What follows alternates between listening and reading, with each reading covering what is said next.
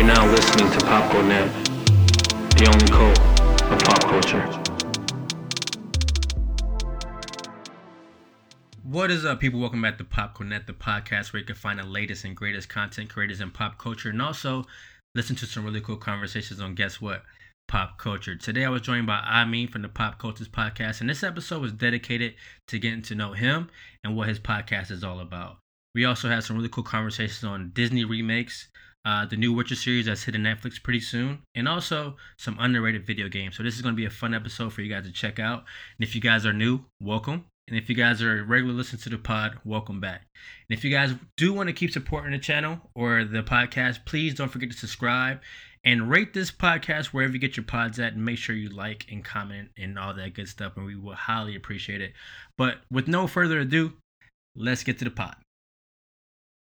Boom, and we're live. Amin, how are we doing today, man? I'm good. How are you? I'm pretty good, man. I've been excited to talk to you, man. You have such an interesting pod.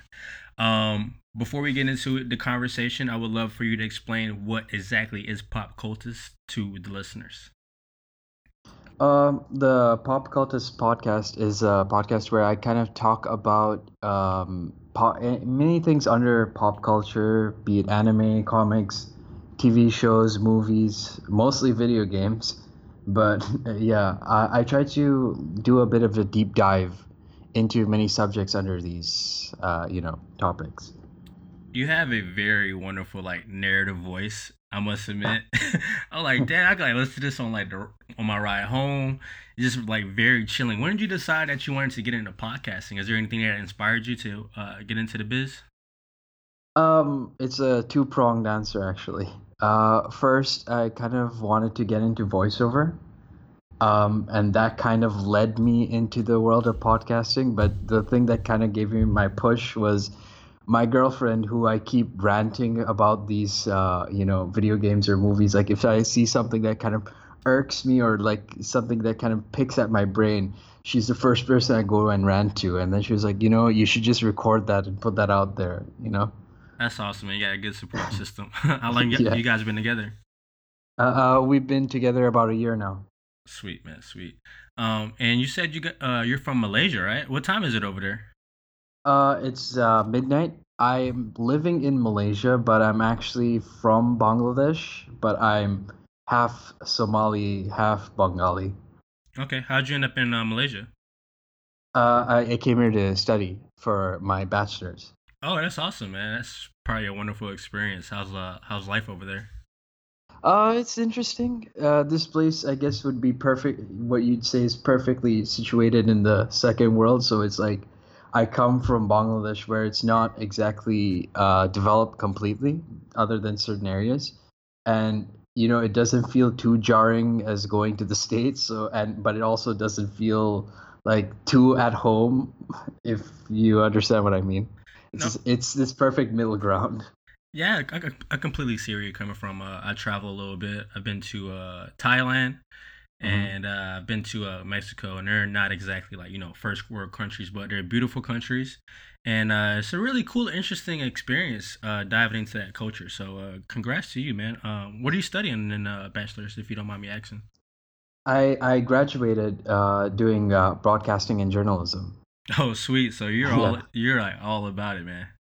Yeah. Um. It's funny you mentioned Thailand because my girlfriend is actually from Thailand. Oh, sweet. Sawadi. Yeah. I know a couple of words in Thai, but back to your podcast. So how long have you been doing your episodes? You're 6 episodes in so far? Yeah. I've been doing it about, I guess, 8 months, but I've been having breaks in between because I've been trying to figure out the perfect structure to say the points that I want to. So I first tried, talking points and just letting it go. Then I've been trying to do a script and taking it down and trying to be more precise with what I want to say instead of instead of having a large focus on a topic, to find these tiny theses and expand on that a bit more. So yeah, that's been I've been doing it for 8 months, but I've been mostly trying to refine what I want to the podcast to be. Okay. And Yeah. right now, I noticed that your podcast is a solo podcast. Do you plan on having guests on in the future, or do you kind of like just like being the lone the lone show? The guesting, I'd love to have a guest if I can figure out a segment for it. And also, mostly the problem is timing. Otherwise, I would even love to have a co-host, Yeah, you I know? got you because of the time Yeah. zone. I got you Yeah. completely. Um, like you said, you dive deep into each topic and subjects and find thesis within these subjects. Um, how do you decide dissecting like a video game or a movie? Like, how do you go about finding it? Is it just like you're playing it, and you're like, okay, this is my thesis, this is my focus point. I want to discuss this. What's your thought process? Usually it just comes while I'm going through that thing, or maybe after it, like when I'm taking the time to think about it, or maybe I see somebody else's like thoughts on it. Because if you go through my YouTube history, it's mostly MMA fights and video game analysis or movie analysis. So I try to see past the text and try to look into what the like if it's like a video game. I try to see what they're trying to say from the gameplay perspective, from the narrative and everything like that, and try to see is there more to it than I'm initially taking in. But the that process has happened subconscious, and usually it comes from a place of frustration or confusion, or there's something that just leaves me like it picking at my brain, and then I go on from there and try to make it into a fully formed thought. Keep doing what you're doing, man. I love it. Um, I noticed that a lot of your content is pop culture driven. Have you always been into pop culture, or this is something that you just grew into over time? um I guess I've always been in it because I remember playing like the Jungle Book on the Sega Genesis, and my dad kept playing that thing when I was 4. He kept playing the movie, and we were always enamored by Disney and things like that. And me and my siblings, we were always around the TV. So it kind of happened. I mean, I was always having my foot like toes dipped in it. I was never fully in it till I met a few acquaintances who kind of showed me a side of pop culture that wasn't just surface level. Like I my older brother's friends, they used to come and they used to discuss this and that about these video games, and 12-year-old me is just looking at them like wondering like why am I so stupid? Why did I figure that out? And just being around them and like this kind of osmosis of ideas kind of helped it. And it was nice to be around people who were smart but didn't make other people feel dumb, and they kind of help me see these kinds of intricacies in the art. So you're like the curious kid that was always like, why, what's this, what's that. So that's really cool. Reflecting back on what you said about Disney, are you like into the remakes that they're doing right now, or are you kind of like just keep the originals the originals? Can I swear on the podcast? Go for Fuck no. it. It's the problem I have with it is that I don't care if things are cash grab, because that is the part of the service that we're getting, right? Hmm. But when you hear about the productions of the older Disney, you hear these people genuinely coming into Disney with good ideas, and like there's honest intent other than Hercules.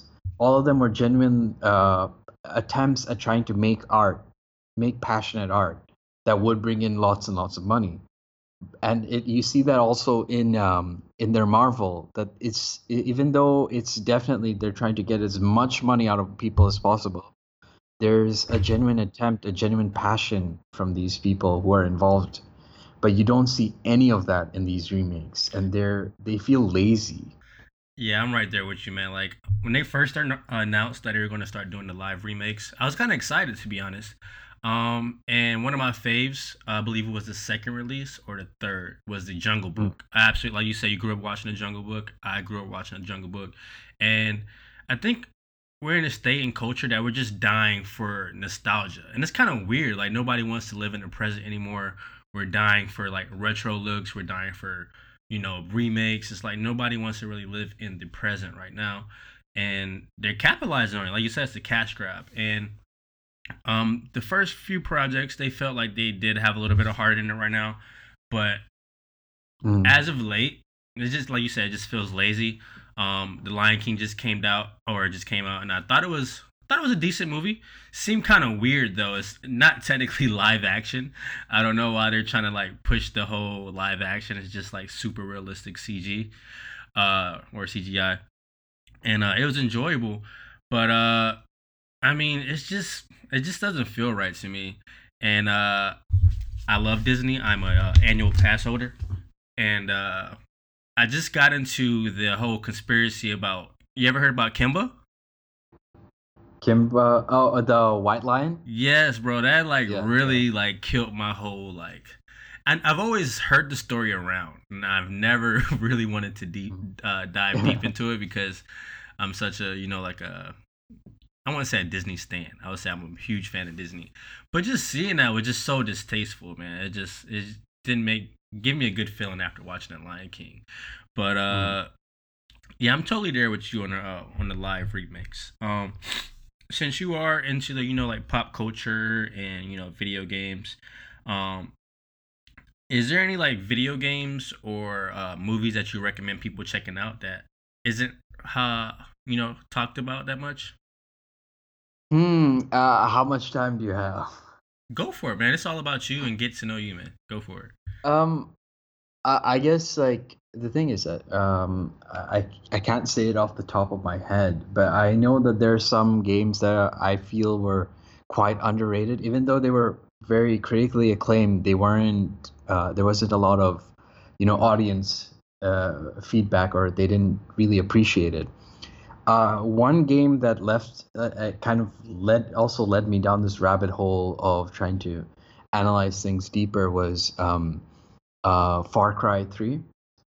Okay. I I know that a lot of people thought that Far Cry 2 was a lot better, and I do agree. In retrospect, it was a more intense experience, but Far Cry 3 stood out to me because unlike Far Cry 2, which kind of told quite a bleak but shallow narrative, like it didn't dive deep into the topics that they were talking about. They were showing it to you, which was really good, which rarely happens in games. They don't usually have that ludo narrative cohesion, which is like gameplay plus the story that they're telling, and that working together.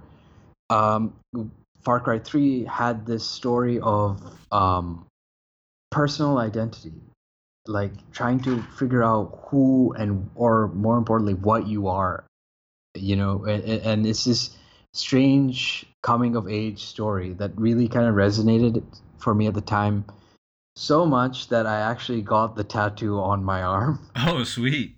That's pretty Yeah, awesome. That's pretty awesome, man. yeah. Um, so is that your favorite genre for gaming, role playing games? Um, I can't say that I have a favorite genre because it kind of depends on my mood. Because sometimes I'll be like I'll be playing a JRPG for 100 hours, or then I'll play like a platformer just to cleanse my palate, or to play like a I you did the know exact same thing, man. That's so yeah. crazy. Like I I just can't need a say I break. have a favorite genre. Yeah. Yeah, after I beat Red Dead Redemption 2, I was like, I just need a break. But guess what my break was? What? The Witcher 3, bro. Like I just went from world to world. Have you ever played The Witcher How 3? how is that a break, man? You're just Bro. jumping from one demon into the other. I was so tired at the end of it. Like I bought the expansion pack that came with both. I think it was like Blood and Wine, and the other one was something. Mhm. But A I Heart could, of Stone. yeah, Heart of Stone. I couldn't even beat Heart of Stone. I was so burnt out, man. Like I'm just like, you know what? I beat Blood and Wine. I beat the main story. I'm like, you know what? I just wait. But speaking of The Witcher, since we're on the topic, have you seen the trailer for it yet? The For the Netflix Netflix series. show. Yeah. Yeah, I have. What'd you think about it? The thing is that what I think is that this, since that the writer of the initial Witcher novel is involved in it, it's more for the people who enjoyed the lore of The Witcher. Like not like not to say that people who played the game didn't enjoy it, but I mean like somebody who was really invested enough to go into the books right after the game. Somebody not like me, but for me, I guess it was more of the interactivity of being Geralt and seeing what Henry Cavill is bringing to the table. It's not the Geralt that I know, so I can't say that I would enjoy it. To be honest, the wig kind of looks like shit as well, but you know, I think that it's for a certain audience, but it's definitely not for the people who enjoyed the game. And the writer himself kind of hates the game, so I can understand how that happened. Okay, because I was like watching the trailer, and you know me, I'm like, I watch it, then I go on YouTube looking for Easter eggs and all these other YouTubers that dissect everything, just like yourself. And I came across, I think it's like Emergency Awesome. He broke everything down, and he said that this is based off the book. And I was kind of bummed about that because I was watching the trailer, and I'm like, I don't remember any of these side missions. I don't remember any of these quests. And when he said that, I'm like, damn. Is this show for gamers, or is just it's like just a show for to showcase The Witcher? You know what I mean? And I won't lie, I have high expectations for the show. I wouldn't say I'm a huge fan of Henry Cavill, but I follow him. You know what I mean? And I mean he's the closest thing that I've seen to a awesome cosplay of Geralt. So I'm looking forward to the show, but I definitely see why you said you weren't really impressed by it for sure. Speaking of gaming characters and movie characters, do you have like a favorite character of like movies or gaming of all time? Shit. I'm not sure if I could. It's fine, man. That's so hard, you know. Yeah, That's yeah. such a hard. It's thing. kind of like it's kind of like what's saying like what's your favorite movie? But Yeah. as recently, who has been your favorite character to be like in a game or in a movie like recently versus all time?